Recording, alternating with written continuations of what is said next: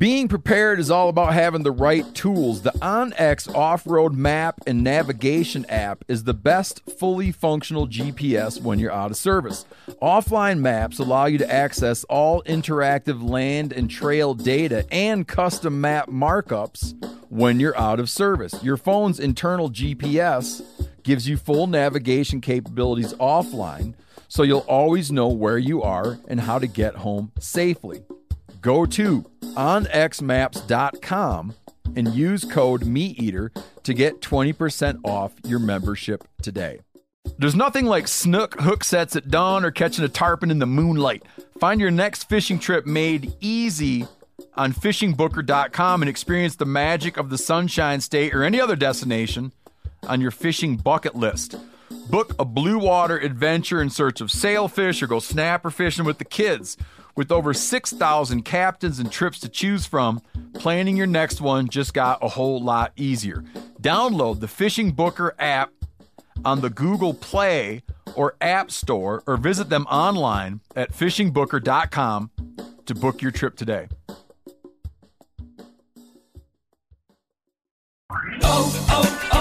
O'Reilly. Are your wiper blades chattering, skipping, or squeaking? Don't let streaks or smearing on your windshield compromise your visibility. When it's time to replace your wiper blades, stop by O'Reilly Auto Parts and see our selection. Our professional parts people will even install your new wiper blades while you wait. Stop by O'Reilly Auto Parts today. O'Reilly Auto Parts.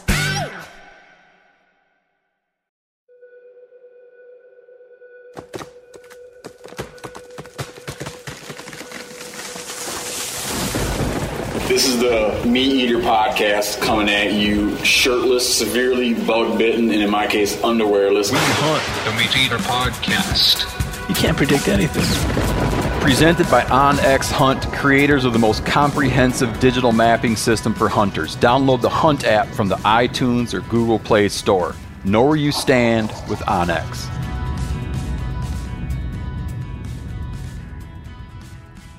All right, everybody.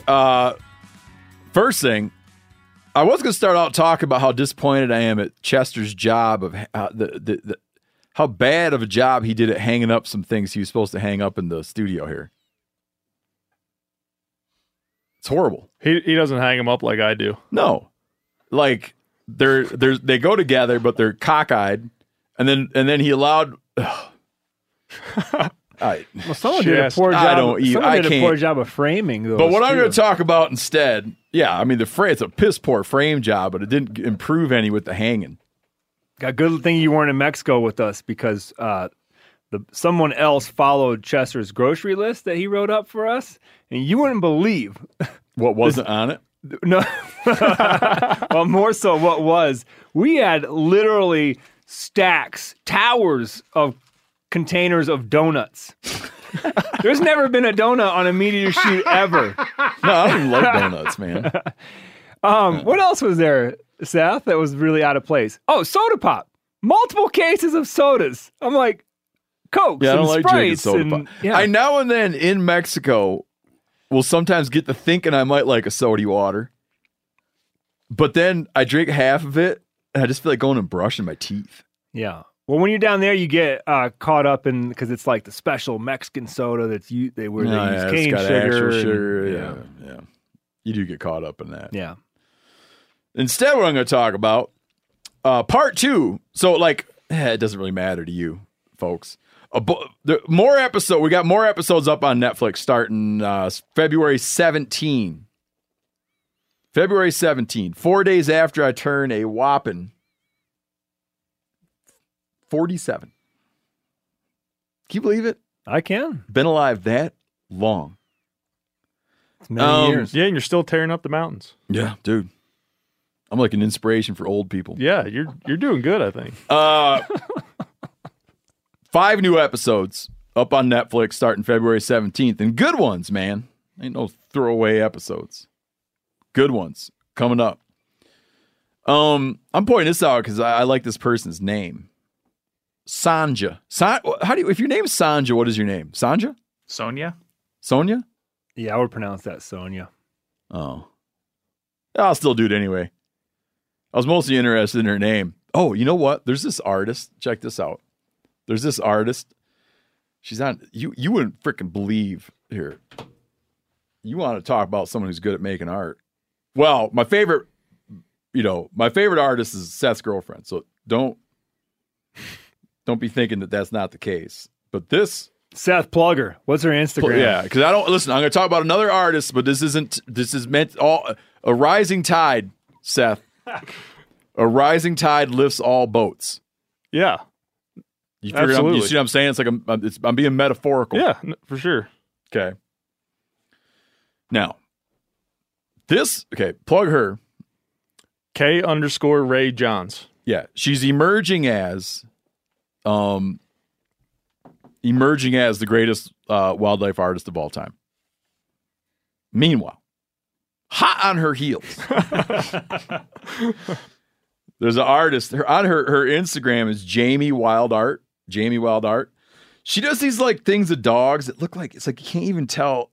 I'm not the kind of guy that measures art as being that it looks a lot like a photo, but like but it's so weird. Like, look at this. That shit, that's a pencil drawing. It's kind of like only when you leave it like unfinished do you realize what you're looking at. Anyways, she's offering to make me an art piece, and I've been telling her I want an art piece of wolves killing a buffalo. But I want it to be like actually with its guts hanging out. Ooh. Like That's like cool. mortally wounded, but still on its feet, with one of them pulling at its intestines and stuff. And I said, I don't want to squash your creativity, but that's what I'm picturing when I close my eyes, and she's going to try to work it up. Nice. That'd be sweet. How'd I get on that? Oh, Sonia. Because Corinne made those duck feet earrings, which my little daughter wore around a little bit, and then our dog ate one of those? Like my pair of earrings is now a earring. It's like more in line for like a guy with one earring. Did she swallow the metal too? We can't figure out. Not. She got it, and we can't find the metal. And I don't know. I think an X-ray may be in order. No, because she's fine. She'll pass it. Okay. Yeah, she's fine. fine. It was like she eats weird stuff. She had a game bag once. Yeah, but the wire's all hooked and hopefully it was weeks. It's been weeks. Were those from your speckle belly feet? No. No, there were, I separated some of the speckle belly feet from the specks, and then there was a thing about not being able to transport that. So I left them there. But then I also have frozen geese with the feet on, but I think if I defrost them and make earrings out of that, it's just not the same because it's like all wet and frozen, and I don't know if it's going to dry out the same way. It'll be exactly the same. Totally. Yeah? Okay. There's not that much water in those things anyways. Okay. You're golden. I'll make another pair. Sanja, she makes coyote baculum earrings, which are great. Beautiful. But the weird part, the reason I bring it up is, so she makes like coyote pecker bone earrings, but she points out that her husband does not. She kind of like spells it like Trump, like it's all uppercase. Does not like these. Which, like, why? You can't even come up with one reason that her husband wouldn't like. Well, does it feel like, is he like jealous of the coyote? Like, I don't understand. Like, what is he like? Does he feel that it's like emblematic of him being emasculated? Like, I don't understand. Like, what's not to like about it? No, I just think that the same people that probably just get a little squeamish when you're just talking about pecker bones might get a little squeamish and uncomfortable when their wife has a pecker bone hanging off her ear. Yeah, I don't know. I'm always telling people they might need to get a new wife, but this gal might need to get a new husband. When we're coon hunting down in Arkansas, we should bring those pecker bones back for Corinne so she can make some something big out. earrings, man. Yeah. I'll get my ears pierced if I had a set of those. Yeah. Oh man, That'd be that sweet. would be epic. I think Steve needs like a single piercing and Yeah, I'll be like, dangling pecker bone. Who's that dude that used to do 60 Minutes? Had that earring? Ed Bradley. Yeah. Good job, Doug. I forgot about you up there. That's Doug Duran, ladies and gentlemen. I'm just here for information. Clay Newcomb. is going to be making a video for the MeatEater.com on how to make a raccoon baculum. Well, the raccoon makes it. You've He's going to make a video about how to steal it from the raccoon, maybe. How to clean it, maybe. Exactly. At that point, you're just like a drill bit away from having earrings. So check that video out on our website. I want to get into Clay's business and just make videos about stuff that's interesting to me. You kind of do. Yeah, but just like quick return, quick turn. Oh, we never talked about this last time, but we teed it up. Because I was talking about remember how like when, who was it? John? No. Oh, that like when Elvis died, his colon was supposedly packed full of cheeseburgers. Mm-hmm. And John Wayne was in that group too.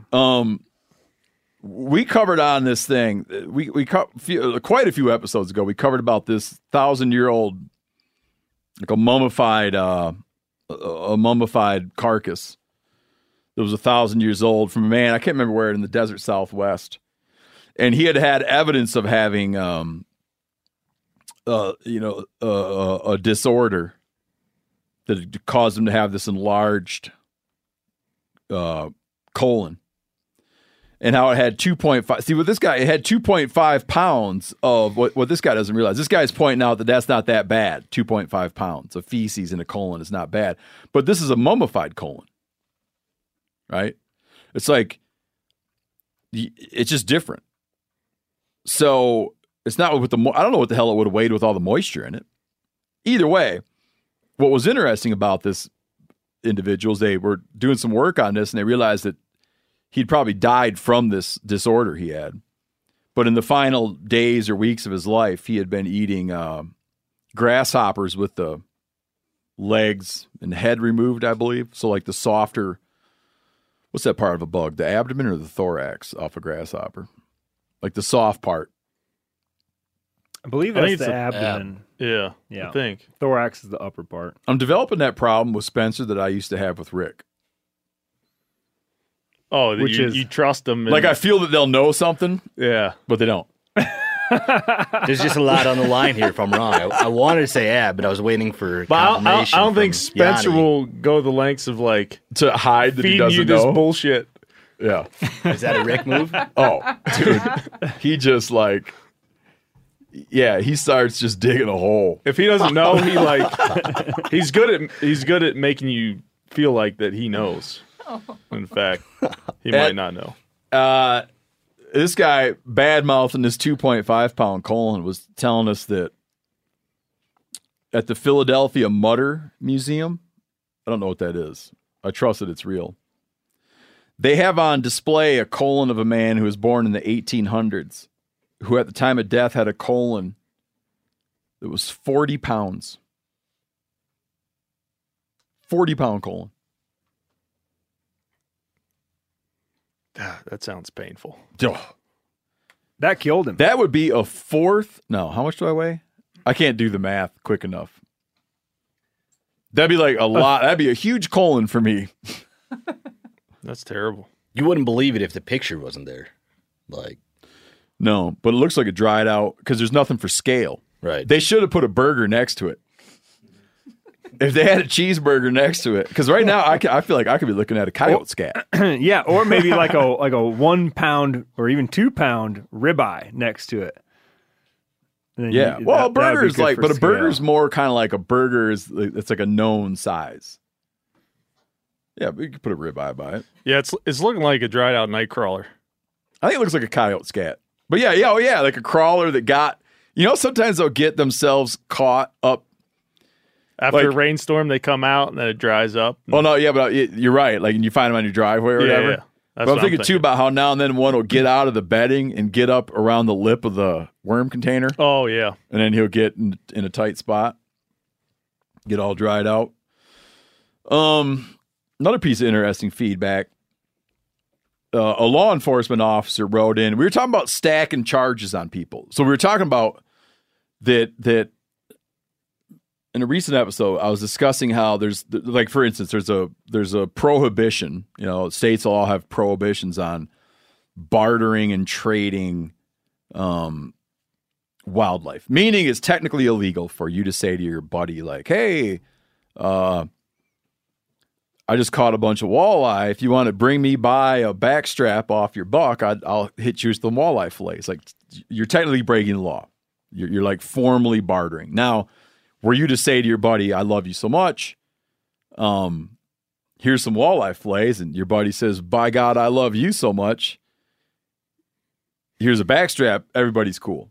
Okay, but it's like a formal bartering. And I was talking about how this guy in Wyoming, an attorney in Wyoming who's done a lot of work for the Fish and Game Agency, had said the only time we ever hit anybody with that and some other some other little known laws is when we're really stacking a bunch of stuff on someone. Like, you got a real bad character and you want to make sure that something sticks on them after plea bargaining and everything. You start just adding on all these things that you'd otherwise never go and apply to anybody. And this guy writes in that he had this dude who he had this meth head. He said a methamphetamine addict. He says what we refer to as a meth head. Who he even names the guy. Can we talk about this guy's name? I think better not. I don't name him. I'll tell you what his initials are. I just noticed. His initials are BS. Not making this up. BS became a AC unit specialist. Became a specialist at stealing AC units, and one night stole out of an apartment building. Help me out with this. Help me out. 8. Out of an apartment building, one night stole 8 AC units. Mm-hmm. They were working the case. But you got to say what he was doing with Go ahead and tell to make sense. Help out, is that he was pulling the copper. Like, it was just the way that he figured out how to make quick money was to pull an AC unit, pull the copper from it, and then sell it, at I guess some kind of it's like a salvage yard or recycling center, and then go buy his drugs. Which causes thousands of dollars in damage, and it yields about $50 in copper. Each one yields $50 in copper. There's that much copper in there? That's what the article said. Talk about I don't want to name these guys I went to high school with. I knew some guys in high school that hot-wired a bulldozer. Went to a construction site, hot-wired a bulldozer, used the bulldozer. These dudes could take, I've talked about this before, I think. These guys could take like a piece of heavy equipment apart, and as they take it apart, they would just throw all the bolts. They could take your truck like apart, throw all the bolts into a 5-gallon bucket. I'm not talking about taking pictures of shit. Put all the bolts in a 5-gallon bucket, and then turn around and put that thing back together the way they found it. Mechanical geniuses.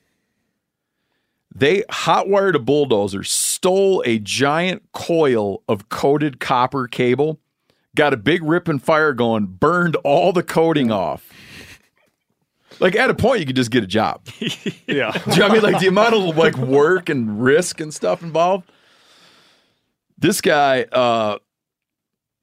how much did they make off of that? Do you know? Yeah, I don't remember what they made off it. And that was like their end game, was to sell this copper. Sell this copper. The copper is valuable, so they went through all this and then had to burn all the coating off, and burned all the coating off in a fire, and had like a big black blob of copper. They sound like they were just the kind of guys that didn't like having a boss. They did, man. That sounds like there's a dude that got, I was telling you about, a dude that got caught poaching elk up by my hunting camp in Pennsylvania. He shot that bullet, scored 460. Whoa. That doesn't even make sense that a bull could score 460. Well, it did. No, I believe you. You showed me the article. He was just doing it to cut the antlers off and sell them. It's like, why don't you just get a job? Yeah. Because you don't get to hunt. You don't have a job shooting elk. When did this happen? But burning copper, Several years ago. coating, like if you put to me like, hey man, I got a job for you in which you'll go shoot 460 bulls, or you can go make a fire and burn copper. That's true. But I think he's still sitting in prison for it. Oh, yeah. Yeah. So this officer starts working this case, and he knows that when he gets this guy for stealing AC units, nothing's going to happen to him. Keep reading this article, Yanni, so you can help me out where I run into trouble. Yeah, what he winds up doing. Tell everybody what he winds up doing, Yanni. What the guy's in jail for. Yeah, he researches the EPA Clean Air Act, and violations that he could get under it, and found out that let's see here. This is in Wichita, Kansas. Yeah, he's charged him with federal EPA violations. Now he's housed in a really nice federal prison. Oh, I'm sorry. I missed the part for what the actual charge was too. It was basically for releasing Freon into the air. Right. I'm looking at the article right now. Yep. Faces. He went to jail for this. Oh shoot. BS faces 3 counts of venting a Class 2 substance in violation of federal law. Each count carries a potential sentence of 5 years, $250,000 in fine. And you get that. It's sort of like when they cracked Al Capone for tax evasion rather than all the people that he had murdered and all the other things. Yeah. It's like the one thing they could get him on. Yeah, and OJ ended up going to jail for stealing his own T-shirts. For stealing his own memorabilia. Not for killing his wife and a waiter with a knife. I think an interesting detail is that this guy, this detective, is from the Gang and Felony Assault Unit investigations. So how he ended up prosecuting this guy for a violation of the Clean Air Act is pretty, that's a guy who's doing overtime, you know? The article said this will have long-term impact as well, because this is a common method among meth heads to turn a dime. So they said anytime anybody's doing this now, they're going to get hit with the EPA Act. Oh, so it was a common thing? Stealing AC units. I didn't know this. That's what it made it sound like. Yeah, well, that was a whole storyline. If anyone's seen The Wire, anyone? No? On HBO? You sure it's not the copper tubing? Well, the drug addicts in The Wire steal a bunch of copper from construction sites and stuff to get drug money. I think it's yeah. One of my favorite short story collections of all time is Dennis Johnson's Jesus Son. And in Jesus Son, love that book. Yeah, its name comes from the Velvet Underground. You know, when I'm rushing on my run and I feel just like Jesus' son, heroin.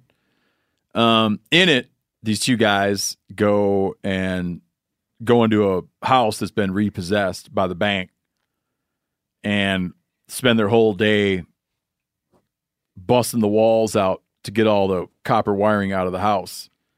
And at some point, one of the guys wonders to the other guy who owns the house, and the guy reveals that it's actually his house. And then that night, they go to the bar, and they talk about how the drinks taste so much better after a good day of hard work than their normal workless routine. What do you think, Doug? How should we lay this out? How itching are you to go? How itching are you to tear it up? Or should we go into this other thing we got to talk about? You talk about whatever you want, man. I'm just here for the duration. So whenever you want to come to me, I'll be here. You'll be here waiting. You owe me $150, Doug. Yeah, it's on the way.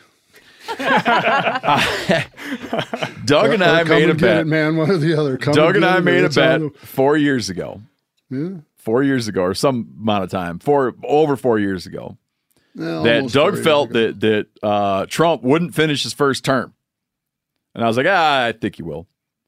And Doug got all excited around the Mueller probe, got all excited around the Ukraine probe, got all excited around the attempted coup. And then in the end, at the last minute, when he got excited about the coup attempt. I got so excited. When he got that excited, I said, if you're that excited, Doug, let's throw down more money. And Doug's like, I need odds. And then I was like, I'll give you 2-to-1 odds. So Doug puts another 50 in. And then on the day before the inauguration, Doug, he had some other thing about, there's always I don't know what kind of helicopter mechanics they got down there, but and Doug's like, and I said, Doug, I'll give you 10-to-1 if you want to add more money to our bet.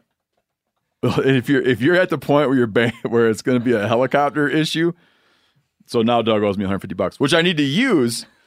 I need the money because I owe people money for the bet I lost. I made 2 bets, $100 a piece, that he'd do a second term. So I'm waiting on your money to then turn around and send that money plus $50 more. So I'm still in the hole on this whole thing. Yeah. But well, so am I. But I did make $1,000. I am looking to make $1,000 off Pebble Mine. Anyway, we'll come back to you, Doug. All right. Okay, Spencer, get into this whole thing. This is some interesting stuff, man. This is the kind of story that starts making gravy. Or you know what? It unmakes gravy. It's kind of been that way. People were trying to have it make gravy. Yep. But then the gravy has, rather than thickened, the gravy has thinned. Yeah. I'll on that point, like there was. Can you keep it all in gravy terms? Yeah. Okay. On that point, before we start the conversation, there was a quote from a reporter on this story that said, "This is like a bad horror movie. It's missing a lot of plot points." Basically implying that there's just not enough information yet, right, from investigators. So what we're going to be talking about is a tragedy that happened on Monday on Reelfoot Lake in northwest Tennessee. I got to jump in. Mm-hmm. Phil, you know Reelfoot Lake because we've discussed it on the show a few times. And do you remember when you had to put in the audio of how on Reelfoot Lake they have a calling strategy where you go, I, yeah, to call in mallards? Yep. That lake is this lake. Oh, okay. That's there. Wow. So we've covered. I'm guessing it's really popular then? Like they're massively. For duck hunting? So just so Phil's up to speed, and Phil, maybe you can put that guy yelling back in again to remind people. Sure.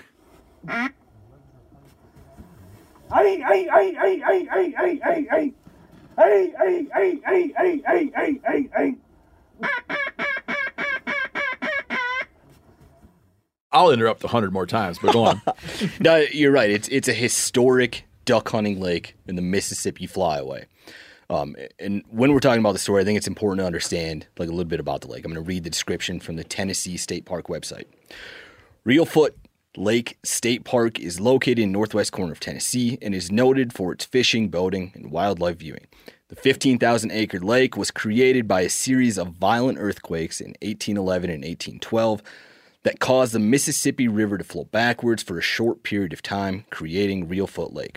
So essentially, the New Madrid earthquake. Yes. Yeah. This is an enormous water body with the average depth of 6 foot. And it's just a giant flooded forest with a lot of vegetation on the surface and submerged cypress stumps. That's the what year was the New Madrid earthquake? 1800s. It was right around the war. 1811, 1812. Yeah, it was right around the war. Did you take the challenge when I asked you to discuss the botanist, Bradbury? I forgot about it almost immediately after we hung up the phone, so I did not take your challenge. Okay. There was a dude, there was an English botanist that had come to America to do a survey, a botany survey of the American West. Another thing he was interested in, I don't know if people know this, honeybees are not native here. And this guy was interested in, check that his name's Bradbury, will you? Was interested in that the honeybees were always like ahead of civilization, that honeybees colonized land ahead of Europeans. But he comes out to do this deal, to do this big, gather up all this vegetation, and then he wants to publish on vegetation of the American West. John Bradbury. He's got like an assistant with him. At some point, he wraps up his project and sends the assistant home with all these trunks full of all of his samples. And he's got a thing or two he wants to get taken care of and gets waylaid by the New Madrid earthquake when the river flows backwards. Gets delayed by that. And over this, like, changes his route home and tries to go down through Louisiana. The War of 1812 starts up, and the guy's like, he doesn't get back he's like 2 years late getting back. Now, if you're like 2 days late, you get all stressed out. The guy like gets home 2 years late. Jeez. His assistant, meanwhile, steals his shit and publishes the piece. She thought he was dead? I don't know. We should get him on the podcast. Look him up. Get him on the podcast. But did he? We need to get one of those mediums, one of those people that communicates. There you go. Did he contest it? Like, was he able to get it back? Is under his name or no? Yeah, something like that went on. But that's why I was asking Spencer to dig in, but he forgot about it. It's weird that you would just tell me that flat out, that you just chose not to research that. I'm not going to be Rick and try to get in a hole here. So. Yeah. New Madrid earthquake. The Wilco has a song about, or no, what Wilco used to be before they were Wilco? Uncle Tupelo. They had a song about that earthquake. Go on. So what I'm going to tell you about this murder is just what has been said from the district attorney, or what was said on the Back to the Lodge podcast. Now, the host of the Back to the Lodge podcast is a friend of the witness to the murders, so I would lend some credibility to what he had to say. He's a secondhand person, and I would say one of the best sources within the first 3 days of this happening. You're going to ask me to clarify a lot of things or add more details. I'm probably not going to have them. Well, I would just like to I'm actually going to lean away from my microphone after I say this. I would like you to cover the ways in which people sought to assign a narrative to this that would support certain criticisms of hunting on this lake. Mm-hmm. Okay. I'm leaning back. So Monday morning. Yeah, and the date, just because this is, now it's like February 15th, but it happened, January 24th? 25th. 25th. Oh, what we'll do, man, later, I leaned back forward. You can just pull your mic back to updates. you. We'll put updates or something. Sure. Right. We've been updating this story on our website, so as even more information becomes available, you'll find stuff there. Certainly the story will have changed by the time this episode drops. This happened Monday morning, January 24th. All that was really known was that a 70-year-old suspect was sought for killing a 26-year-old and a 25-year-old duck hunter. Early speculation on Facebook and forums was that there was a dispute. There were local reporters even reporting that there was a dispute. Some said it was over a blind. This lake is said to have 600 duck hunting blinds, a mix of private and public. Some of them you can earn by being in a draw system. Some of them are staked out for the season, from what I've understood. Some people said it was a dispute over a blind. Other people said that it was an argument over sky busting or shooting at swinging birds. The blinds tend to get piled up on this lake in a way that if ducks are decoying to one blind, somebody in another blind could have the opportunity to shoot at those birds before they make it to the hunter that's actually calling them. So that was also in the early speculation. Monday night, that was sort of like the accepted story, that this 70-year-old man left his blind, came over to the blind of the 26-year-old and the 25-year-old, and shot him for sky busting birds or shooting at swinging ducks to his decoys. And this was it had sort of become a story of the culture of Reelfoot Lake. When you saw this talked about on Facebook, people were like, why am I not surprised? Of course it was Reelfoot Lake. I knew right away when I heard this story there's going to be Reelfoot Lake. There's so many problems there with bullying and intimidation and conflicts between non-residents and residents and guides and DIYers, that this is just a product that has been boiling up for decades. So that was the early story of what had happened. We've since learned that it seems as though that's not the reality of what took place. So what I'll tell you now is what we've learned, like I said, from the district attorney and the podcast, where the host had sort of secondhand information. 25-year-old Zach Grooms, 26-year-old Chance Black, and 58-year-old Jeff Crabtree got to their duck blind about 6 a.m. on Reelfoot Lake. At 9 or 10 a.m., a boat approaches the blind. The person in the boat is the suspect, 70-year-old David Vowell. He asks if he can join the three hunters, and they said yes. Vowell then loads his gun and shoots Grooms at point-blank range in the chest. What has been said on the podcast is that the other hunters thought that they just witnessed a tragic accident. They rush over to Grooms, and as they're like trying to help Grooms, Vowell then shoots Black in the side, killing him as well. So the 70-year-old has now shot the 26-year-old and the 25-year-old within minutes of arriving at their blind, asking him if he can hunt with them. So now we have the 70-year-old left and the 58-year-old Jeff Crabtree left. Crabtree wrestles the gun away from Vowell, strikes him with the butt of the gun, knocks Vowell into the lake, and throws the shotgun into the water. The water at their blind was about waist deep. Investigators later recovered the gun and said a third shell was in the gun, but it was jammed. So some have suspected that Vowell was also going to try to shoot Crabtree. Now in Tennessee, or this is probably a federal law, I guess, right? You have to have a plug in your gun. You can only have 3 shells, so that was his third shell. Nobody has officially said that, right, Vowell was going to shoot Crabtree, but that's some early speculation that this third shell was jammed in the recovered shotgun. Well, did he have if he had a semi-auto, it just would have cycled on its own. I don't know. No, not a lot of details right now on that. If he had a pump. Yep. So Vowell, the shooter, has been knocked into the water. There's 2 men that are laying there with close range shots from a shotgun. Crabtree loads them into the boat and drives away from the scene. As he's driving away, he looks back and he sees Vowell getting out of the water and walking towards the bank of the lake. And that's the last time that Vowell is seen.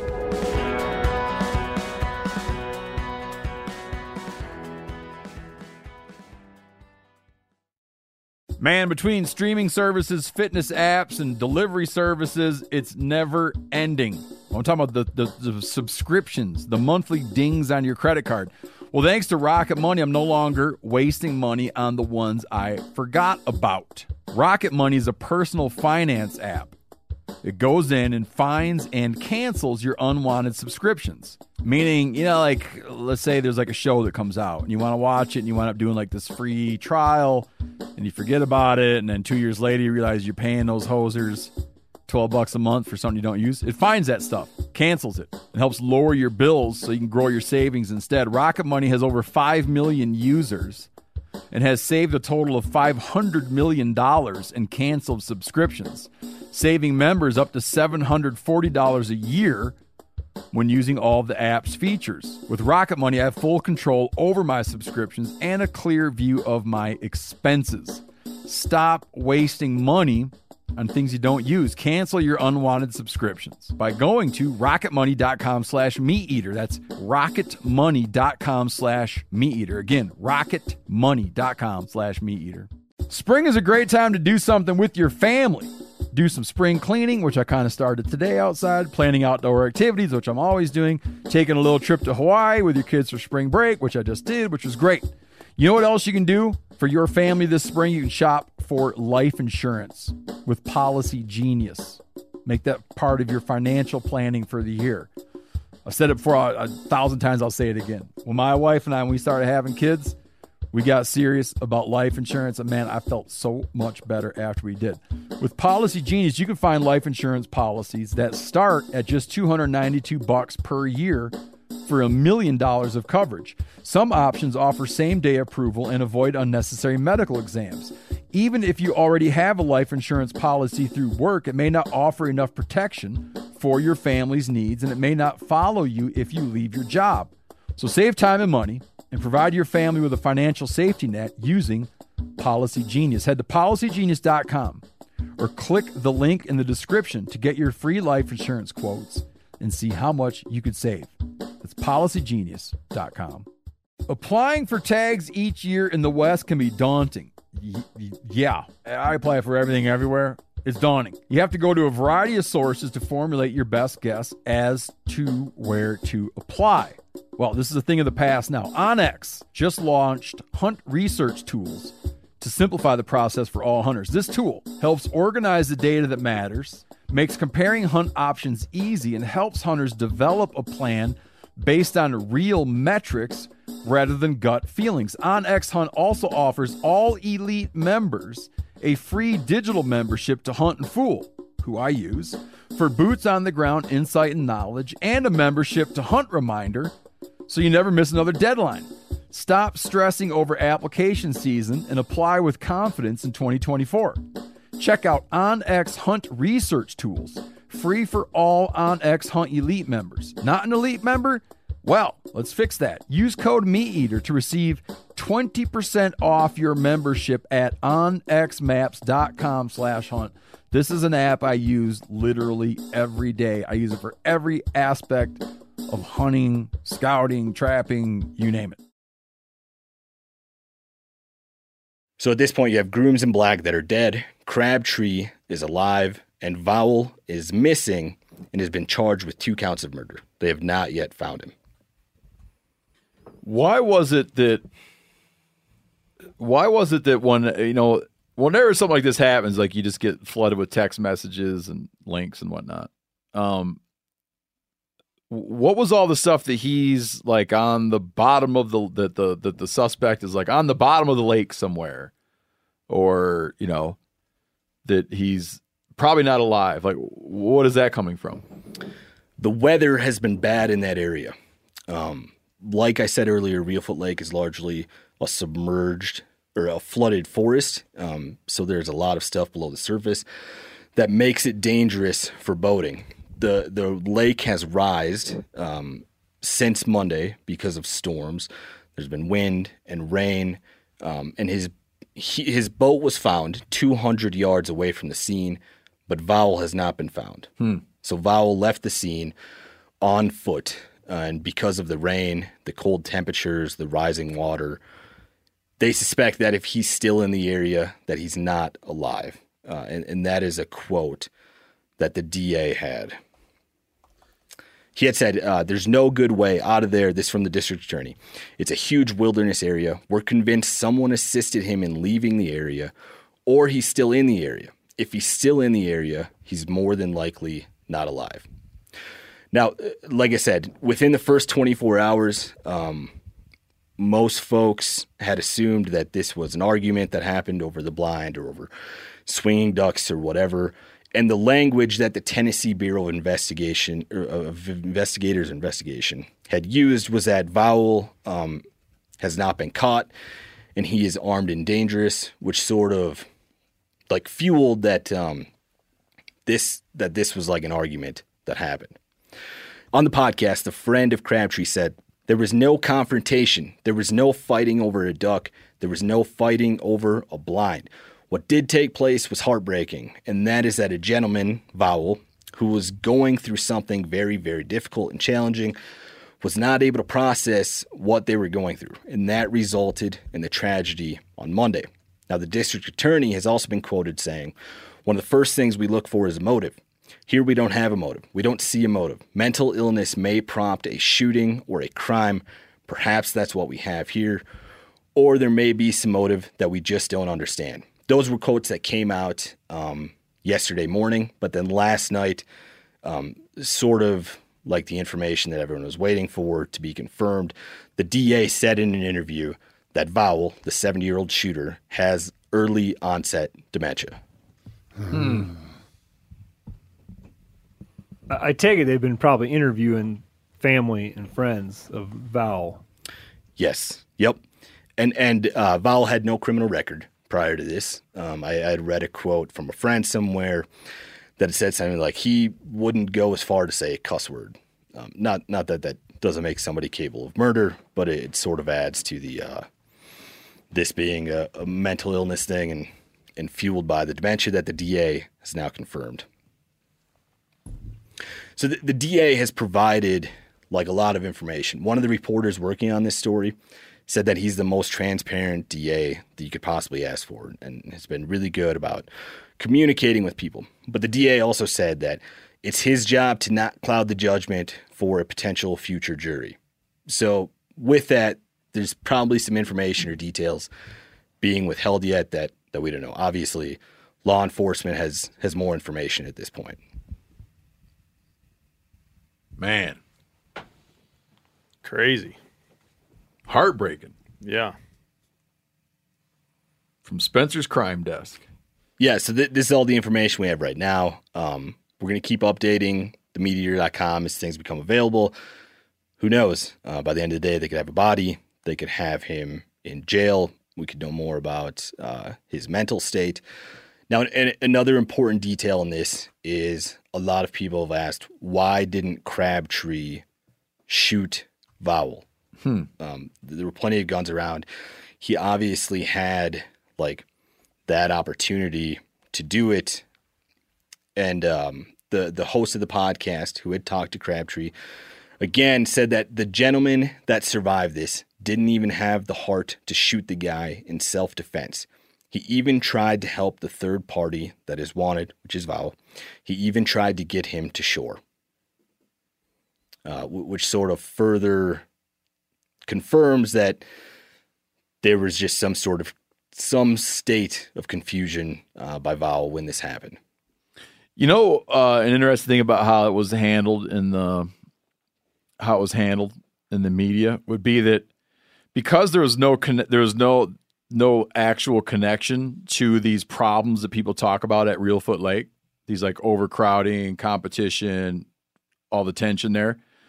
They would like, the articles would be like, oh, the double homicide at Reelfoot Lake. And then it'd have this sort of tone where you're like, oh, and you know, by the way, a lot of disputes on Reelfoot Lake about blinds and who historically had a blind, and now that the public land hunters are there and they're hunting, just, you know, a little something to keep in mind. That was how it was presented. Yeah. Making the connection, but the glue isn't there. Yep. Hey, this is Spencer Newharth, and since we recorded this podcast, there have been new developments on the Reelfoot Lake double homicide. On January 30th, the Tennessee Bureau of Investigation announced that they recovered the body of David Vowell in Reelfoot Lake. According to the Tennessee River Valley News, Vowell was discovered by a hunting guide in an area locals refer to as Grassy Island, a spot not too far from where the incident took place. Although autopsy results won't be back for a few weeks, Nick Barris of News Channel 5 heard from sources that Vowell died of an apparent drowning. High lake levels from heavy rain caused authorities to temporarily halt the search, and District Attorney Tommy Thomas said the water temperature was 39 degrees.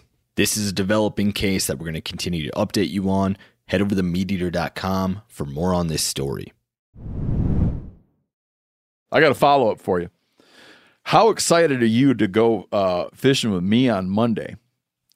And why is it that your wife will not go? And I told you that we would wine her and dine her. And you still said she will not go. I'm excited to go. My wife just is not interested in hunting and fishing in general. Did you take offense when I said we'd wine her and dine her? No. Okay. No. And I'm cool with that. My wife has 0% interest in participating in ice fishing. I offered to call her and talk to her about what it's like to be out in the cold and dark at night fishing and how she might enjoy it. And you didn't even want me to give her a ring. Nope. I'm real satisfied. I'm like, what you don't understand here is it's very cold and dark. I'm real satisfied by her lack of interest in participating, because I would rather it be 0% than like 30% or 40%. Oh, dude, I am not saying, trust me, I am not saying that she ought to be, should pretend to be. Yep. I just was looking for a little clarification. I have tons of friends where their spouses or boyfriends or girlfriends or fiancés have like that 30 or that 40, 50% interest in participating in stuff, but then they get cold, they get tired, they don't want to wake up in time, and it just like makes the experience worse for everybody. My wife was that way at one point. We've been together for over a decade. At this point, though, it's 0%. It's been that way for the last 5 years, and we are both very happy with that arrangement. She likes picking rocks. I was Loves just about picking to say rocks. that. Yeah, she goes rock hounding. Loves picking rocks. Yeah. Yep. At risk of fostering a jealous, fractious work environment here, I'll point out that my wife got a nice set of earrings from Spencer's wife out of rocks they picked. So did Corinne. And so did Kelsey. Yeah, Kelsey got a pair too. Did Phil get a pair? No. Doug, you getting earrings over there, buddy? I don't, but I understand and sympathize with Spencer. Sympathize is the wrong word, but my wife is not interested in hunting at all either. I mean, she's an artist. She's just like, this is what I do. That's what you do. And other than the eating of it, it's really not a thing.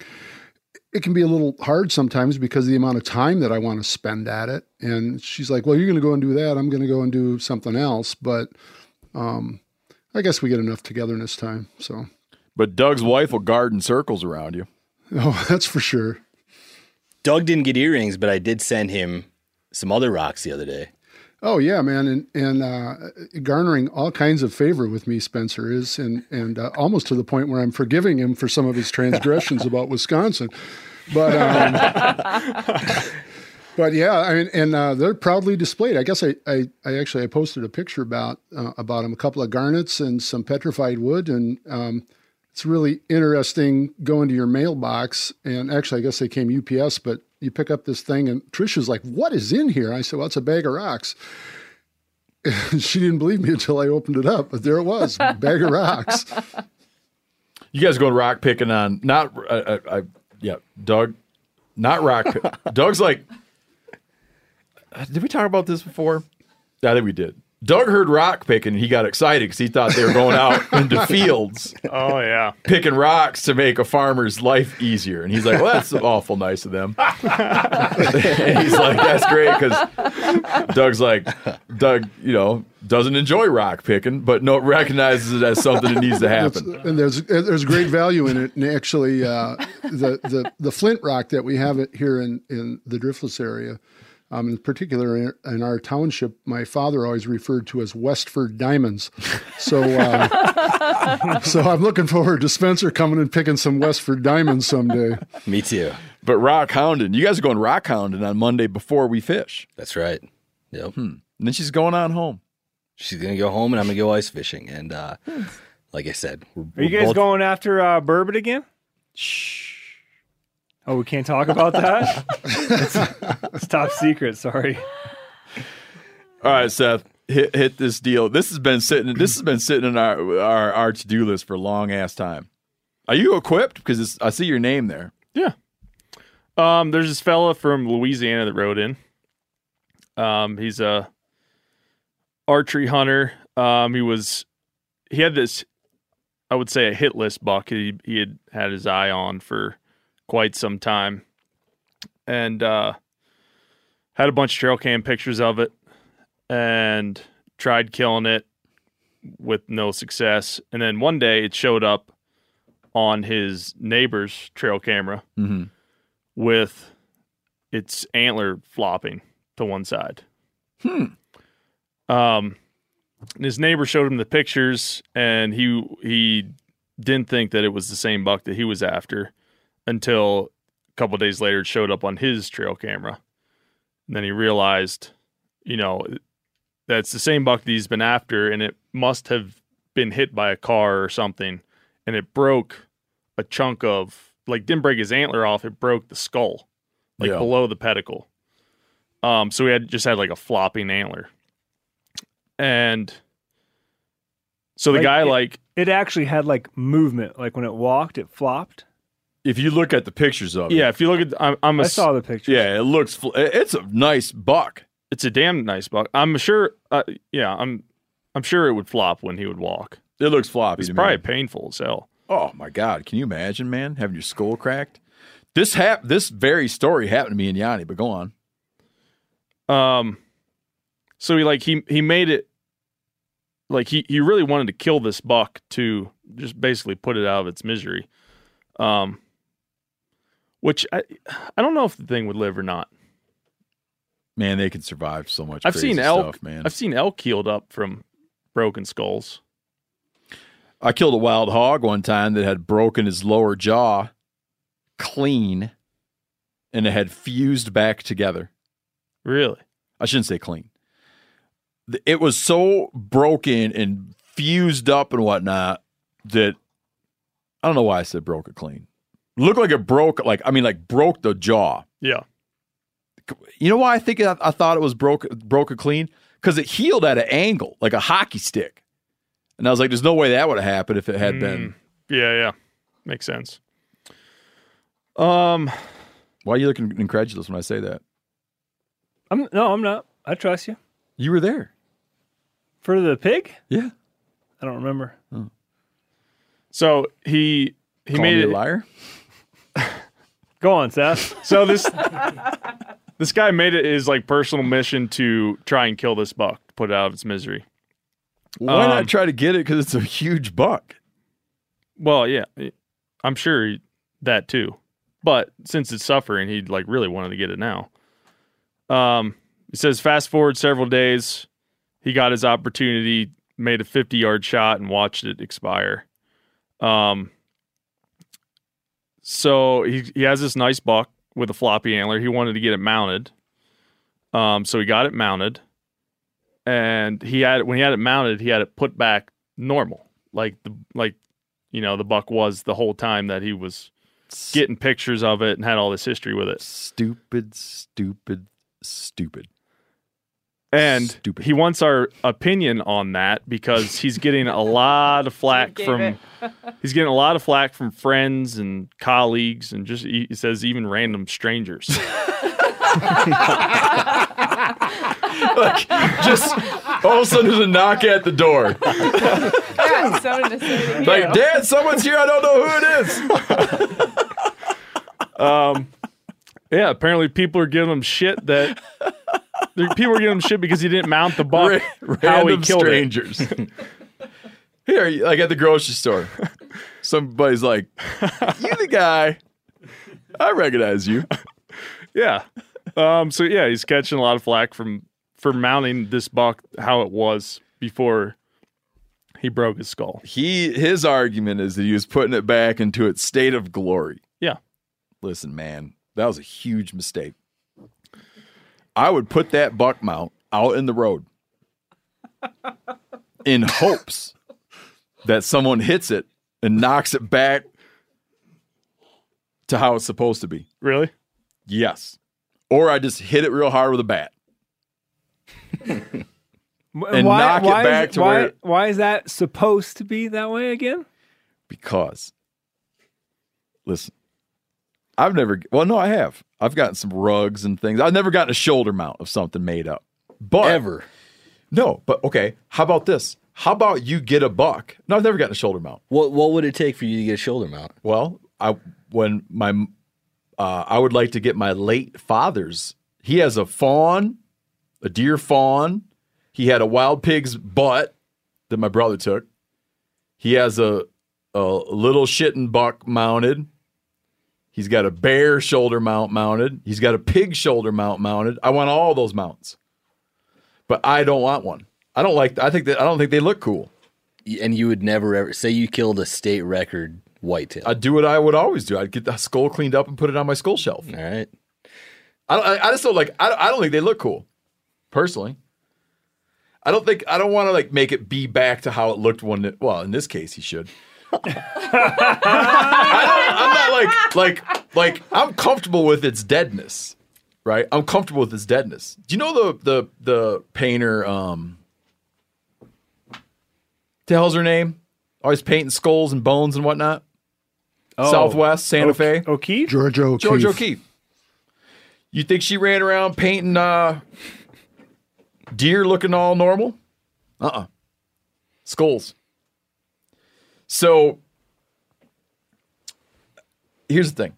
If I was going to get one and I said to the taxidermist, "Oh yeah, if you don't mind, can you just make them look a little bigger?" Like the point is, it's how you got it. If you are going to do it, it's how it was when you got it. That's what you're memorializing. When you get a fish stuffed, and they don't even use the fish when you get a fish stuffed, you don't change it to have it be like, oh yeah, if you don't mind adding a few pounds on there. Yeah, like you. I feel like he must have been a lot bigger when he was when she was spawning last spring. So let's make her look fat. Back to her glory. What would you do in this situation? I would have stuffed that thing so fast with that antler cocked over to the side. No, you wouldn't have stuffed it. You would have just done what you always do and boiled the skull, and you would have like have it laying next to the skull. One antler would have like a 4-inch chunk of skull attached to it, and it'd be quite. Everybody would ask. You'd have a story to tell a lot. Yeah, I have a different. You'll be like, did your kid drop that? I'd be like, no. In fact, I have a different way to look at it too. But go ahead, Spencer. So in 2018. I shot a buck in late December with my muzzleloader that dropped in his tracks. He didn't move an inch from where he was standing when my bullet hit him. What month? December. It was like December 23rd. He dropped to the ground, and when I got up to him, one antler had popped off. And that wasn't how you got him. Well, I don't know if he died before the antler popped off or not. There was a tight window there where I can't assess what exactly happened. So would you mount it with the antler back on him? Yes. Because that's how it was when I shot at it. Oh, all right. That's how it was when I shot at it. Oh, I was talking with Remy one time. He shot an elk, and the elk fell over and the antler fell off. Because it slid down the mountain, busted its antler off. We were with him for that one. I do remember. Yeah, and I'd be like, in my mind, you could screw that back on because it wasn't. That's how you got him, was with his antlers. Now, what if you shot a deer, say in like October, with your bow, and he runs off? You made a bad shot in the guts. He runs off. You never find him. That's reasonable. You never find him. Oh, until February, you find him. But by this time, squirrels have chewed up his antlers. They're now bleached white. He doesn't look like he was when you shot at him. Are you going to restore him? No, but you know what? The you know how I said I want to get my old man's buck? Mm-hmm. So my old man, this buck was like not a big buck, but it was big for at the time because you didn't see, like you never saw bucks that had lived past their first year. So what we thought was an enormous buck wasn't. It was just, I can't remember what it was. It was like a 120-inch whitetail. He got it stuffed. Here's the dirty secret. It wasn't a dirty secret. He told everybody about it. So the old man is sitting there in what we call the pine plantation on the Zerlot farm, and the old man sticks a deer right below him. Okay? So there's no exit. The arrows comes in like into his back and no exit wound. Right in the lungs. It runs into the corn. And he's like, dead deer. Okay. In our tracking we could never find a drop of blood. We now, looking back on it, think that we basically were like sitting on that deer, sitting around that deer, but we just in the corn somehow didn't find it, even though we like circled all around it because the farmer then went to harvest that cornfield and found the deer. My old man, questionable or not, my old man took the head off that deer, went out, got the head off that deer, and got a cape from someone and stuffed the deer. And that deer is in my mom's living room at the minute I'm sitting here talking to you. She puts a Christmas bow around its neck at Christmas. It's sitting there right now. So he did reconstruct the buck. He didn't recover that buck, but we know that we should have, and like we just missed it in the corn. It doesn't make sense. We missed it. I was with my brother. We later went and looked at that buck, the headless buck, and I looked in there. I could see a possum's tail wiggling around in there, and there's a hole in it about 4 inches across. And I put my hand in there and hauled that possum out by the tail and took a photo of it. In that buck. Over time, all the details went away and it became like the old man's buck. Was it? You know what I mean? But that, like, it became like, oh, there's a dad's big buck. It's like, kind of. Yeah, maybe. That's a whole nother rabbit hole. I don't know if we have time to get into. That has nothing to do with this brother here. I have a way to look at it. So he gets his buck mounted because he wants to remember it, how it was before it got messed up.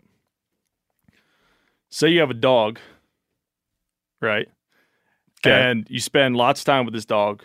Okay. But for some reason, the last month of its life, it ends up getting sick and then dies. Mm-hmm. do you want to remember that dog for the life you had with it before it got sick, or the last month of its life when it was sick? Seth, bring in the heat. I like it. Here's the deal, man. Doug's just shaking his head on the big screen. So the dog analogy it doesn't work because this is a wild animal, and had that deer not had its horn busted, that guy may not have gotten it. So that I agree with Steve on that. Oh yeah, he shot yeah. Right. Yeah. I mean, if it had its wits about it, he may not have gotten it. I mean, it sounds like the reason he got it is because it didn't have its wits about it. Yeah, I shot a one-eyed deer one time, and everybody thought that I got it because it had one eye. But I pointed out that its good eye was in my face in my direction. Yeah. So my taxidermist, or the guy who does taxidermy around here, is a friend of mine. When people ask him to fix an antler, he won't do it.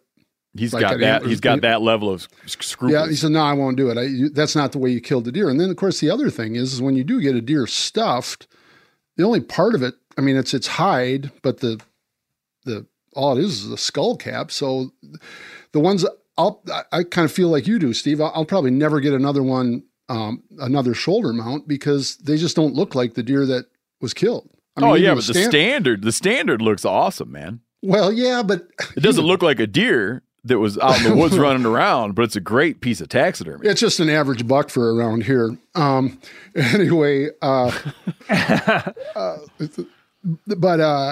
he was big. I mean, his face and everything was bigger. I mean, when they do those measurements and they cut stuff off, every deer that I've seen stuffed and that I was able to compare it to in life, they just don't look. They don't look as good. They don't look as big to me, at least. Mm-hmm.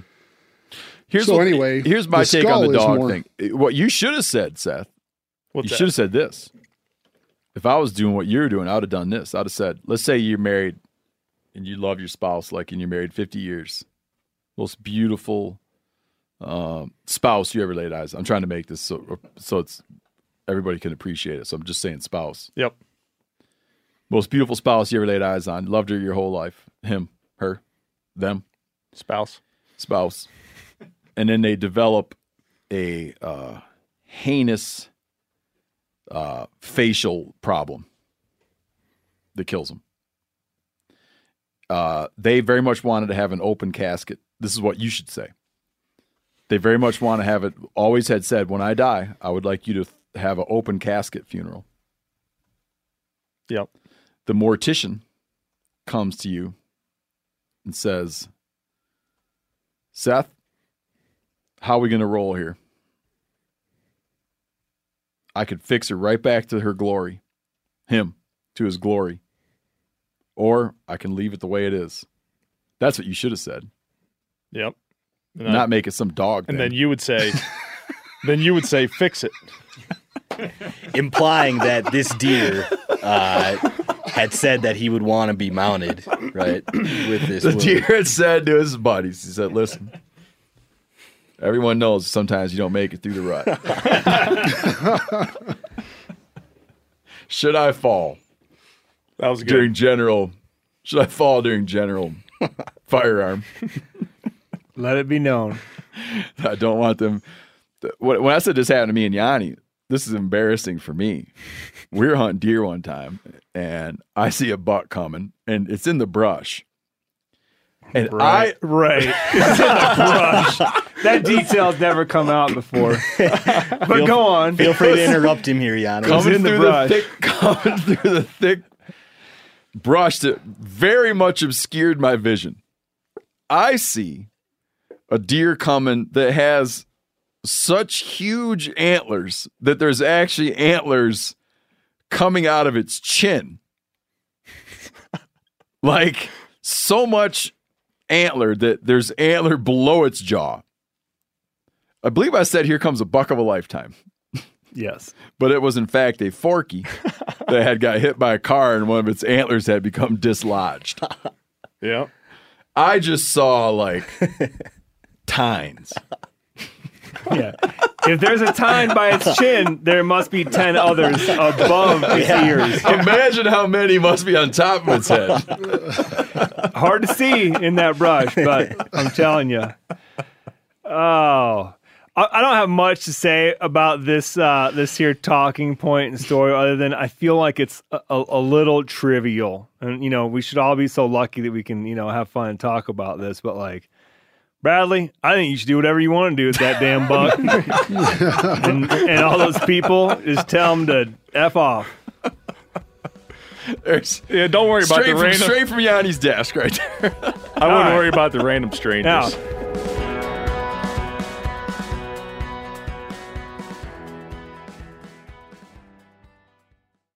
did you know Rocket Money can cancel a subscription for you? They'll even alert you when there's been an increase in a subscription price and negotiate rates for you. I can see my subscriptions in one place, and if I see something I don't want, Rocket Money can help me cancel it with just a few taps. You wouldn't believe how many people are paying for subscriptions they don't use. This happened to me. It's annoying. This helps you find it out and get rid of it. Well, Rocket Money is a personal finance app that finds and cancels your unwanted subscriptions and monitors your spending and helps lower your bills so you can grow your savings.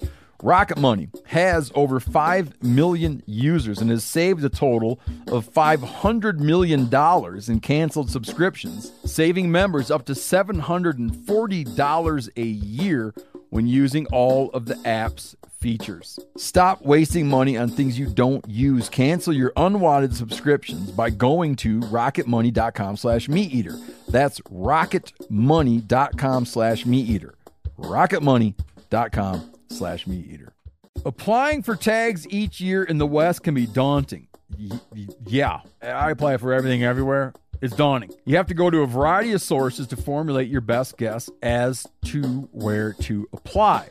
Well, this is a thing of the past now. OnX just launched hunt research tools to simplify the process for all hunters. This tool helps organize the data that matters, makes comparing hunt options easy, and helps hunters develop a plan based on real metrics rather than gut feelings. OnX Hunt also offers all elite members a free digital membership to Hunt and Fool, who I use, for boots on the ground insight and knowledge, and a membership to Hunt Reminder so you never miss another deadline. Stop stressing over application season and apply with confidence in 2024. Check out OnX Hunt Research Tools, free for all OnX Hunt Elite members. Not an Elite member? Well, let's fix that. Use code MeatEater to receive 20% off your membership at onxmaps.com/hunt. This is an app I use literally every day. I use it for every aspect of hunting, scouting, trapping, you name it. Hey man, after years of fine print contracts and getting ripped off by overpriced wireless providers, if you've learned anything, it's that there is always a catch.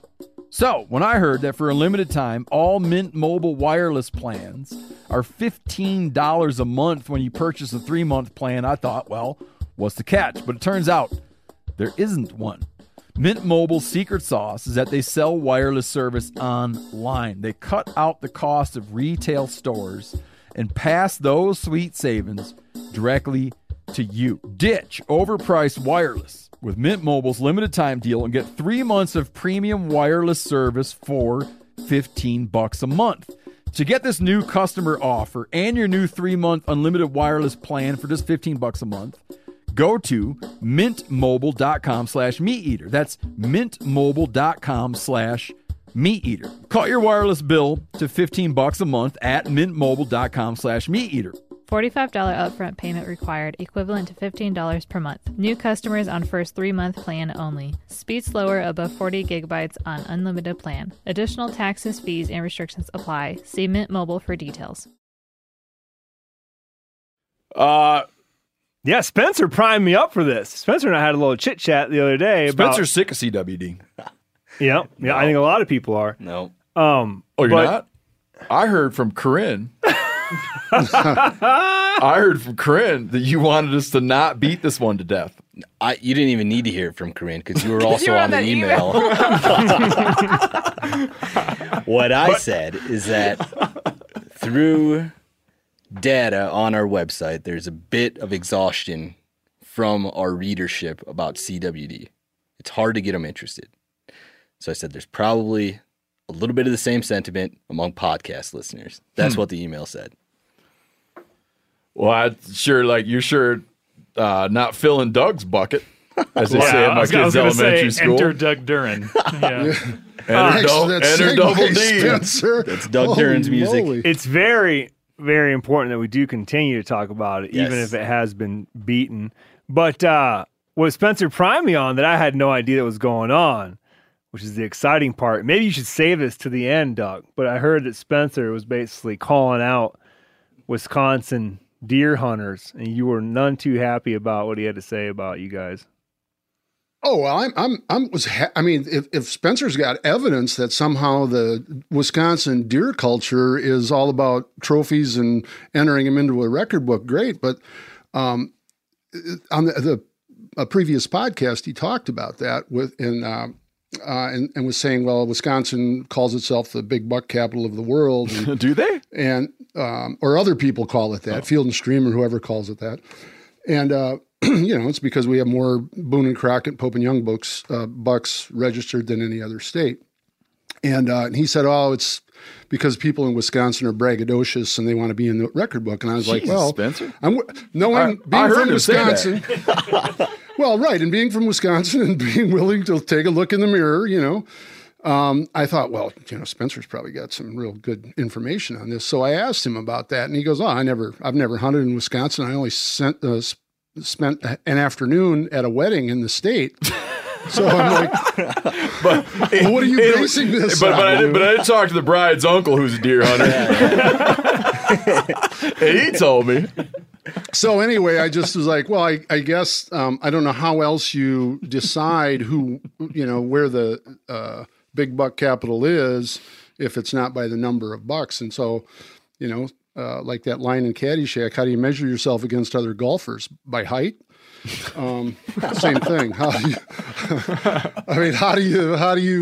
do that? And I mean, it's there's a lot. I mean, I'd love to have Spencer come out and show him around, and I hope he does that. And I can kind of show him why the Driftless area is home to so many big giant bucks. I concede to you, Doug, and I will now refer to Wisconsin as the big buck state. But I felt justified in our conversations because after that podcast dropped, you were Instagram messaging me, you were emailing me, telling me random strangers. Yes. And Doug wanted that title, and I felt as though it showed that there is that culture and that mindset there in taking pride in the record book sort of thing in Wisconsin. Okay. But that's not what we're here to talk about. Yeah, we leave it at that. A guy wrote in, kind of laying in about, what the hell's his name? Just give his first name. I don't remember. Oh. Guy from Southeast Minnesota. I don't remember his name. Yeah. Practically neighbors with Doug. Because Doug's from Southwest Wisconsin. And that's an important point. Where he is and where we are very similar in topography, deer herd, all of that. So he lays in like, let me tell you all about CWD. And I knew in reading it, I was like, I feel like a lot of this stuff he's telling me is not accurate. But I didn't have the time to get into it. But I felt it was like interesting enough that I was like, Doug, you take a look at the email. You read the email. And then Doug was supposed to explain what he's saying, because I feel like this is probably like a commonly held thing. If you somehow don't know what we're talking about the deer and elk, the cervid, the deer family version of like mad cow disease, which is spreading every year into more and more deer herds across the country. It's got people pretty worked up for two reasons. One, because it could wind up potentially, we don't know yet, being real problematic for deer populations, that they won't live long. You won't grow huge bucks anymore because they're all dying. Or that someone would wind up getting sick from deer meat, which has not happened, but it definitely like keeps you up at night thinking about it. No one wants to be the first person. No evidence that it's happened yet. Tens of thousands of people have eaten CWD infected deer meat, but it's still like, it just makes you nervous. So with that, Doug, talk about what this guy, this is like Joe Blow America out there saying like, here's why CWD is so full of shit. And what is his sort of take on it? The first thing I want to respond to is I understand the fatigue. Believe me, I'd rather not talk about this either, but I can guarantee you one thing about chronic wasting disease. If you ignore it, it is not going to go away. It's only going to get worse, and we'll talk about that in a minute. So this guy had a few different comments. One of them was that there's no evidence that humans have contracted CWD from eating meat. Well, that's true. I don't think I've ever said anything else, that there is no evidence at this point that that's spread. So fair enough. But his reasoning was that's why they let you take the meat home, but they don't want you to take the spine and head home. And the problem with that thought process is that the reason for those transportation movement restrictions are to protect the herd, not to protect people. This is a wildlife agency that's doing this, not a public health agency. The only thing that public health has ever said about it was we recommend, CDC and World Health Organization, we recommend against, and recommend you get it tested and you don't eat it if it's positive. The carcass movement is all about protecting the herd in where you're going to. So that's why they want you to properly dispose of the head and the spine, where, of course, the prions are concentrated as well. Meaning that they know you're going to wind up dumping that you're going to wind up taking those bones and it's not going into your freezer. Right. You're going to dump them at the boat launch. So, yeah, exactly. Which seems to be a popular place to dump. Or in a dumpster if people are doing that kind of stuff, right? His second comment was meat doesn't carry disease, and he said, see above. The thing about, they let you take the meat, so... What this dude was responding to on this is I was saying, like, that I'm full of questions about CWD. Like, I'm not sitting around and acting like I know something that... I don't know anything that nobody else knows, right? I know what I read. And I read conflicting things, and I try to sort it out in my head. But I said, when I meet a guy who's, like, telling me, hey, it's no big deal, don't worry about it, I said I would like to make that guy a burger out of a bunch of CWD infected deer and put some brain and spinal column stuff in there and whatnot. And then if he eats the burger, then I believe that he doesn't think it's a big deal. If he questions eating the burger, then I know that he's like me and he's a little worried about this whole thing. The guy that wrote in that I sent to Doug pointed out, that's why we don't eat the brain and we don't eat the spine, because the meat's safe, but doesn't the shit, like, it's concentrated in the brain and spine, but it's found in the muscle, right? That's exactly right. And so he's off on that. He's wrong on that. And there's a study that shows that. And I guess, logically you can think about it too. Another prion disease is mad cow disease, BSE, and people got that, right? It jumped from cattle to humans. And that came from eating the meat. So it's in the meat, and it's been proven it's in the meat. So I forwarded the study to Corinne, and she can put that up, or I can answer this guy directly if he wants. Yeah, why don't you? Want. But there's studies that shows exactly that show exactly the opposite. And the one that's still happening is the macaque monkeys, and everybody's going to go, oh, the one that was disproven. Well, it wasn't disproven, actually. 2 of the monkeys in Canada were fed only meat from CWD positive white-tailed deer from Wisconsin. That's an ongoing study, hasn't been published yet. So I would, I'm not a scientist, and I would suggest that, scientists talk about that more. And there have been some conflicting studies. So the point is that... Hold on a minute. Did the monkeys, it was reported that the monkeys got CWD from eating deer meat, little chunks of deer steak. But in fact, that's not what happened. Yes, it is. There were 5 monkeys that got it. 2 of them had it injected into their brains. 2 of them were fed spinal column, and or one of them was fed was injected in the spine and all that. 2 of them were fed meat only. And what monkey got it? Those are the 5 that got it out of all the monkeys in the So a monkey did get it from eating the meat. Yes. I don't know. I thought that was discredited. Yeah, no, and I mean, the reason I hesitate to talk too much about it is because it's an ongoing study. There's nothing that other than the Montana. There was it Montana? I'm sorry, I don't remember who that was, but there was a conflicting or another study that said, well, we did the same thing and no monkeys got it. So that's not that unusual, at least in my sort of logical way in animal husbandry way of thinking about it. You know, my cattle animals all together, not everybody gets the same disease. Not everybody necessarily gets COVID, no matter what that is, right? Yep. So, but now you can look into that, and that study is ongoing, and that will come up. So that being said, it has not been proven to transfer to humans.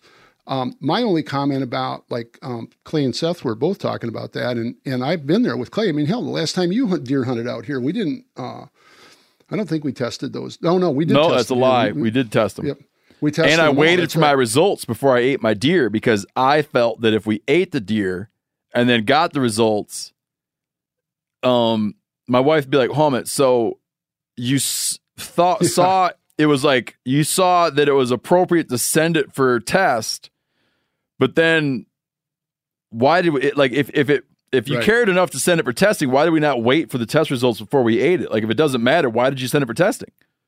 And I didn't feel like explaining all that, so I just waited.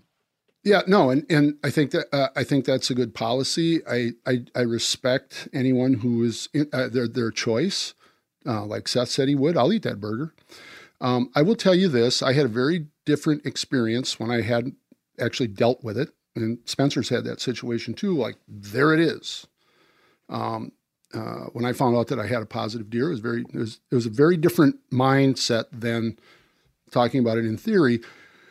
Clay said that he hadn't had any deer tested yet, and they'd been in an area. And of course, same thing. I've been in a CWD area. It was quite a bit south of, but there's a chance that I've already eaten CWD positive. But why would you continue that when you have the opportunity to have it tested and at least make an informed decision? Mm-hmm. Part of this guy's point was, I don't want to waste the deer. And my response to that is, you didn't waste it. You took that deer off the landscape, and you took that infectious animal who's casting prions about and spreading it to other deer. You took it off the landscape. So you did a good thing there. And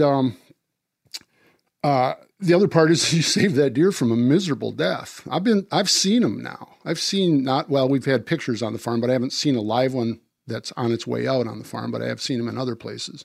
It's a miserable death. So you saved that animal from that. You look at a picture, I don't want to go down the road if somebody wants to eat it, that is their choice, and I respect that. I would say, though, let's not make that choice for other people. So if you're hunting in a CWD area, get the deer tested. If you decide to eat it, go ahead and eat it yourself, but don't serve that unknowingly to someone else. And I'd really question serving it to kids too. So that's that. What else did he have to say? Oh, dog shit doesn't carry the disease. Well, that's false also. And I sent to, and I wanted to, I've got a Mingus, Yanni's dog holds a special place in my heart because he was named for and everything. Yeah. Oh yeah. I've never met the dog. But because he's named for Charles Mingus. Anyway, and why would you, it does happen, right? There's two studies, one of a coyote and one of, I think it was crows or something. And the point is what goes in the front end comes out the back end later. We've all heard that before, right? So if you don't have CWD around your place, and I've been over to Yanni's place, and you feed that dog CWD positive meat, now it's going out and taking a crap, and unless you're going out and picking it all up. And they never do. Well, the dog I don't know how many times smart you say it to your kids, they never get it all. Yeah, well, the smart guy teaches his dog to go out far enough, but and so now you have it there. Yes, it's in very low concentrations, going through the meat and all of that sort of thing. But because it is an exponentially growing disease, that's exactly the kind of thing where you can have some control of your environment. And why wouldn't you? So I applaud Yanni for that. And the fellow was just wrong when it came to that as well. Then he talked about the low prevalence in Minnesota and why are we spending all this time and effort on it, and money. And the short answer on that is perhaps the reason you have a slow or low prevalence and a slow spread is because these management policies have been in place. In fact, I would submit that's exactly why they have a low prevalence, because Minnesota's got a pretty damn good CWD response plan. And if you want to see something in comparison, one of the other things I sent Corinne, and I'll post it on my social media later too, is a time lapse of the change in spread and prevalence in Wisconsin over the last 20 years. And there are, I have some markers, it's not necessarily on that, but I'll write it into it, of where we gave up. Wisconsin's program didn't, when they say, well, they didn't see, it didn't work in Wisconsin. Yeah, it's because we stopped. And now all we're doing is putting, carcasses in a dumpster, and we're not really even trying to control population or control disease or anything. We failed. I mean, I would say that you want to learn about CWD and what not to do, take a look at Wisconsin. Southeast Minnesota has got the opportunity to control it. What I'm fighting for in my area is to have a healthy deer and have a healthy deer management. We're at 20% positive of deer tested in this county now. We have 30,000 deer in the county. About 1,500 got tested of the 6,500 that were killed this past season, and 20% of those were positive. By my place, I'm on the northern edge of all of this. We're down at like 4 or 5%. I get 1 a year, 2 a year, and I don't want to give too much credence to what I'm doing, but we're killing a whole lot of deer. And they keep making them, right? I mean, deer keep making them.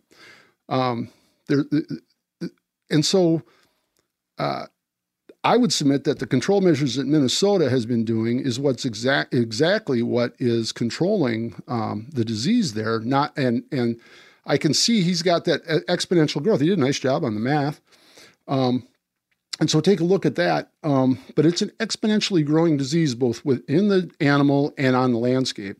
And I know folks I'm sorry, folks, that you're tired of hearing about it, but if you don't have it, you don't want it. And if you do have it, you want as little of it as possible. I want that little of it as possible. And so...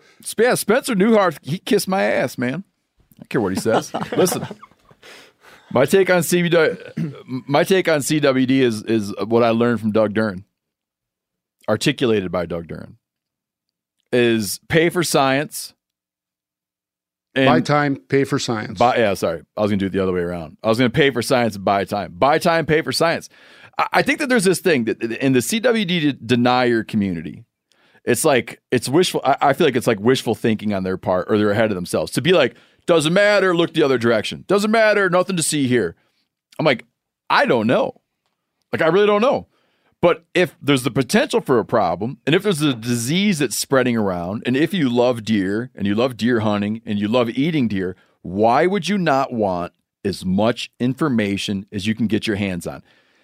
It would be wonderful if in 5 years, 10 years, someone's able to say, oh, look, weirdly, it winds up, for all these reasons that seem perfectly plausible, it winds up not having population level impacts. Like something happens within the herd dynamic and we don't see catastrophic collapse of deer herds. And turns out this prion is somehow magically shaped where, unlike similar diseases that afflict sheep and unlike similar diseases that afflict cattle, we know for a fact now that it can't touch humans. I would be like, awesome. Because that's what I wanted to hear all along. I'm not like cheering on CWD. I hope it's bad. I hope it kills people. It's like, that's not what I hope. I just want to find out, man. I don't want to like look the other direction, which is what seems to be what they want you, what the deniers want you to do, is like not even look. Right? Well, you're bad for looking. Actually, in defense of my friend from Southeast Minnesota, he's like, I'm not a denier. I know it's a problem, but it's sort of relative, was his point. And I think that what I see and feel and hear from people is that the deniers are few and far between now. It's now a question of, well, how bad is it or how bad can it be? And I kind of, my friend Mitch Baker has said a few times that I'd rather we did as much as we could and find out we did more than we had to than find out we didn't do enough and have a disaster on our hands. And again, if you look at that, and I'll just give you some anecdotes. A friend of mine who's got a property about 4 miles south of ours they killed a nubbin buck on his place. It tested positive. If he wouldn't have killed that buck, it's never going to be a big giant buck.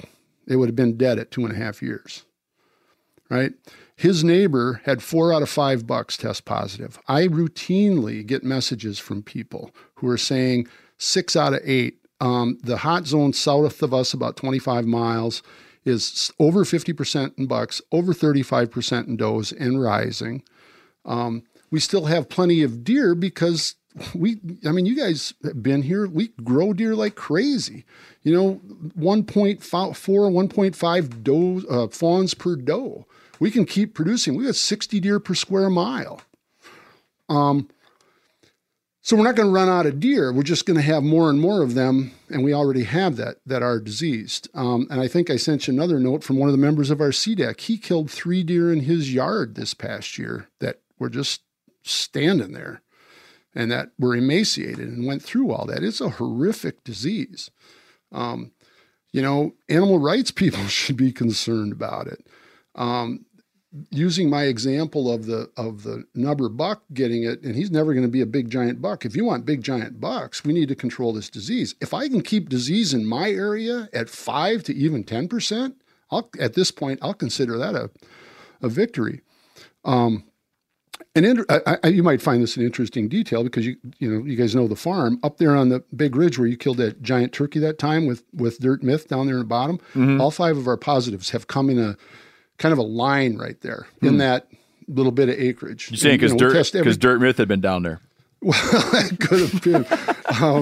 But there happens to be a big population of deer, that kind of stay up on near there, and that's sort of on the fringe of it. So, the scientists that I've talked to about it have said, well, don't read too much into that. But anecdotally, it's really a little unsettling and kind of interesting, But that said, we had, it was a little weird deer hunting this year because of COVID. But my brother and his nephew came hunting for the first time in a couple of years, which was great. We just did things a little bit differently in terms of gathering in the house and all of those sort of things. We killed, like I said, 6,600 deer in the county. We're back up like 23% this year.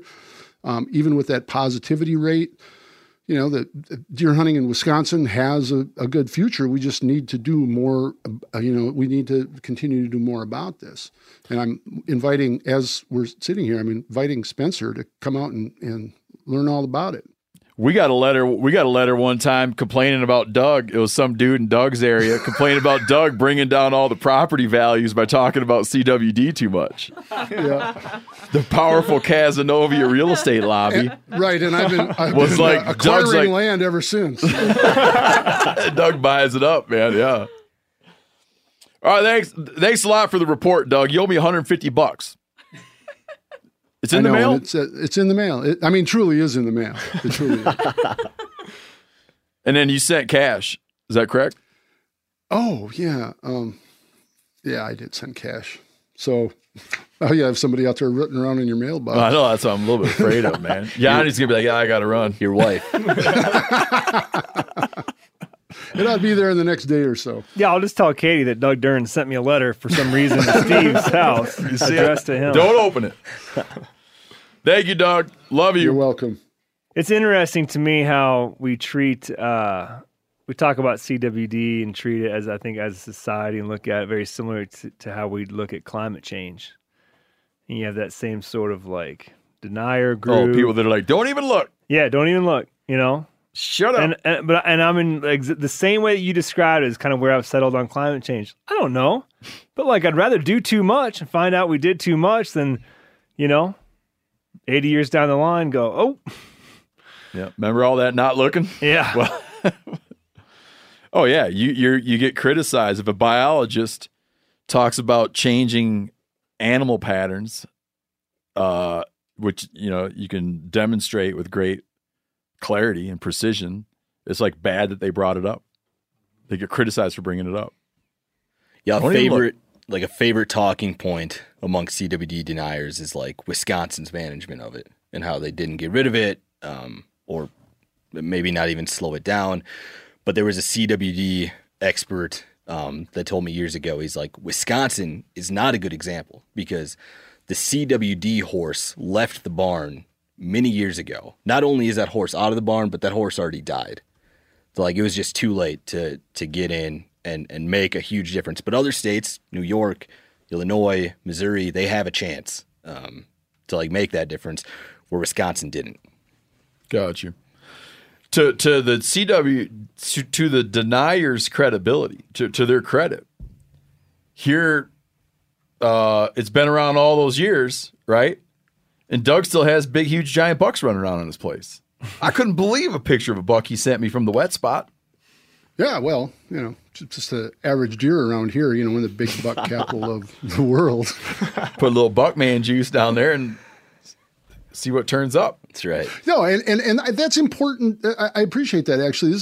Deer hunting is really good around here. I mean, there's a reason people come to Richland County. He's trying to drive those, now that he's got all that land. You see him trying to drive the values? Yep. He's trying to restore property values now.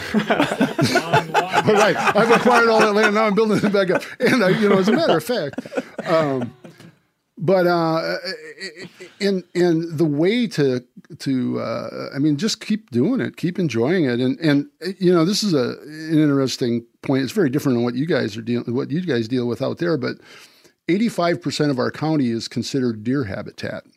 And that's about 50 square miles. 85%. So, but 95% of that is privately owned. So if we're going to do anything, really, we need to either incentivize or force private landowners to do something about it. I'm kind of working on the incentivize end of it, I try to share my place with as many people as I can. And you're right. And we still have big giant bucks. There's some beautiful deer around.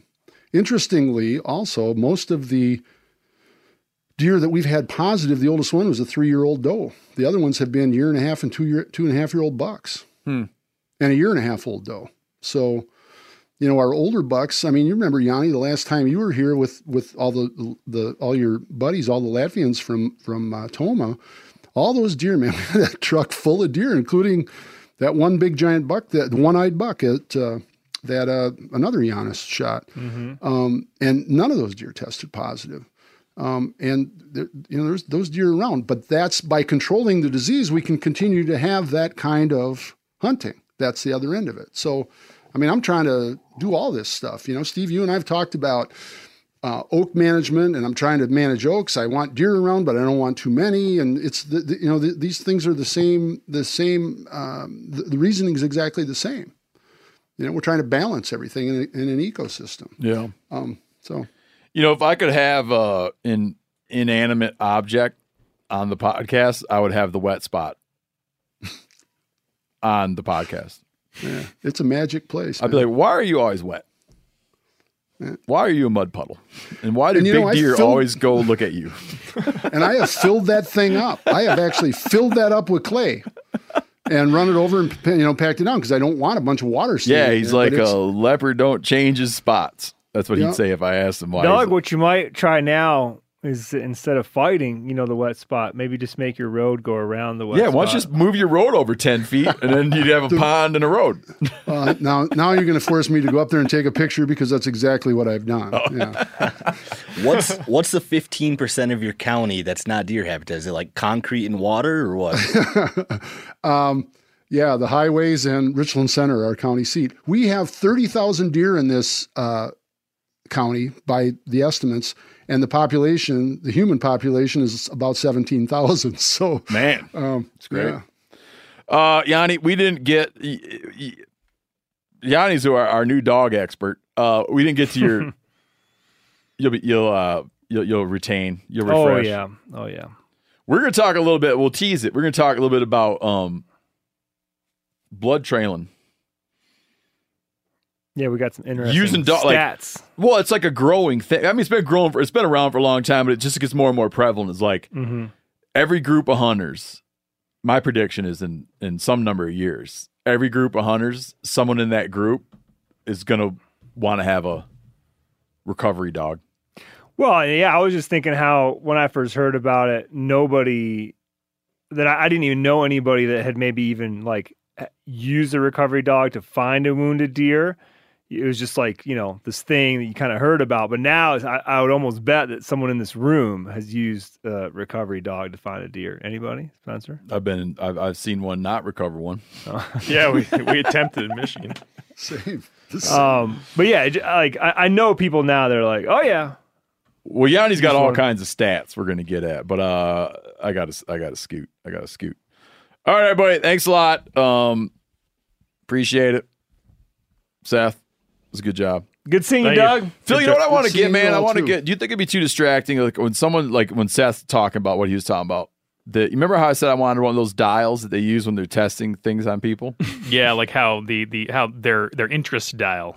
Sure. Yeah, if Seth was talking about something, if we had one that was like a low, like, but then as he talks, if I get more interest, I turn it up, and then pretty soon it's like, do you think that would detract from the listening experience? Unfortunately, yes. Yeah. It could be that the better job he does, you turn it down. Oh, so like rewards. Oh yeah. So when he starts out, it's like, bah!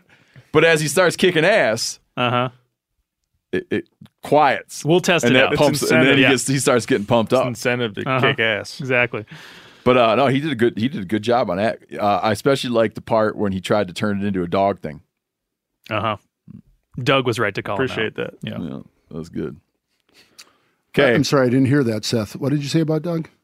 Just good-looking dude, all bubbly. That was Phil talking about Doug. Bubbly but Doug. I agree. Oh, okay. Great-looking guy. Just like when somebody says Doug is right, I usually ask them to repeat it. He's like, what? What's that? All right, ladies and gentlemen, Doug Duren. Thanks, Doug. Thank you. Far away in a faraway, diseased land. Love you. Hey, have me on for something that isn't CWD sometime. Yeah, I might do that, Doug. Anytime, Doug. We're gonna talk. I'm gonna have Doug. We'll have Doug on to talk about how to properly get your cheese curds squeaky again after you've left them out so long that they're not squeaky anymore. That'll be Doug on curds. Stay tuned.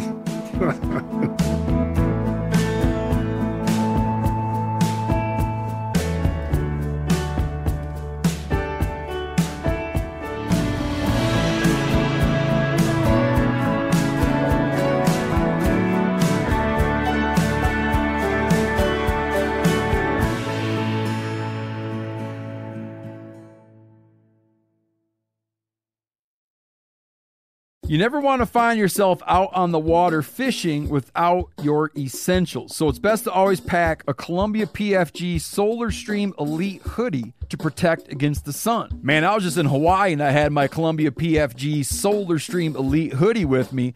And here's the deal. We're in and out of the water all the time, getting in to go spearfishing, getting out, taking the kids to the beach. I'm not going to mess around all day, putting sunscreen on, then having to get washed off. I just run a hoodie. Columbia PFG has a lot of great gear. So before you head out on the water, head over to Columbia.com/PFG to shop their performance fishing gear. This show is sponsored in part by BetterHelp. It is a simple truth. No matter who you are, mental health challenges can affect you, and how you manage them can make all the difference.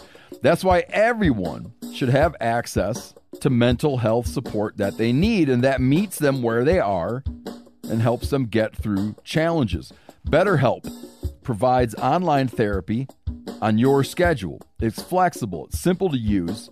You can connect with a licensed therapist selected just for you. Learn more at BetterHelp.com. That's BetterHelp.com.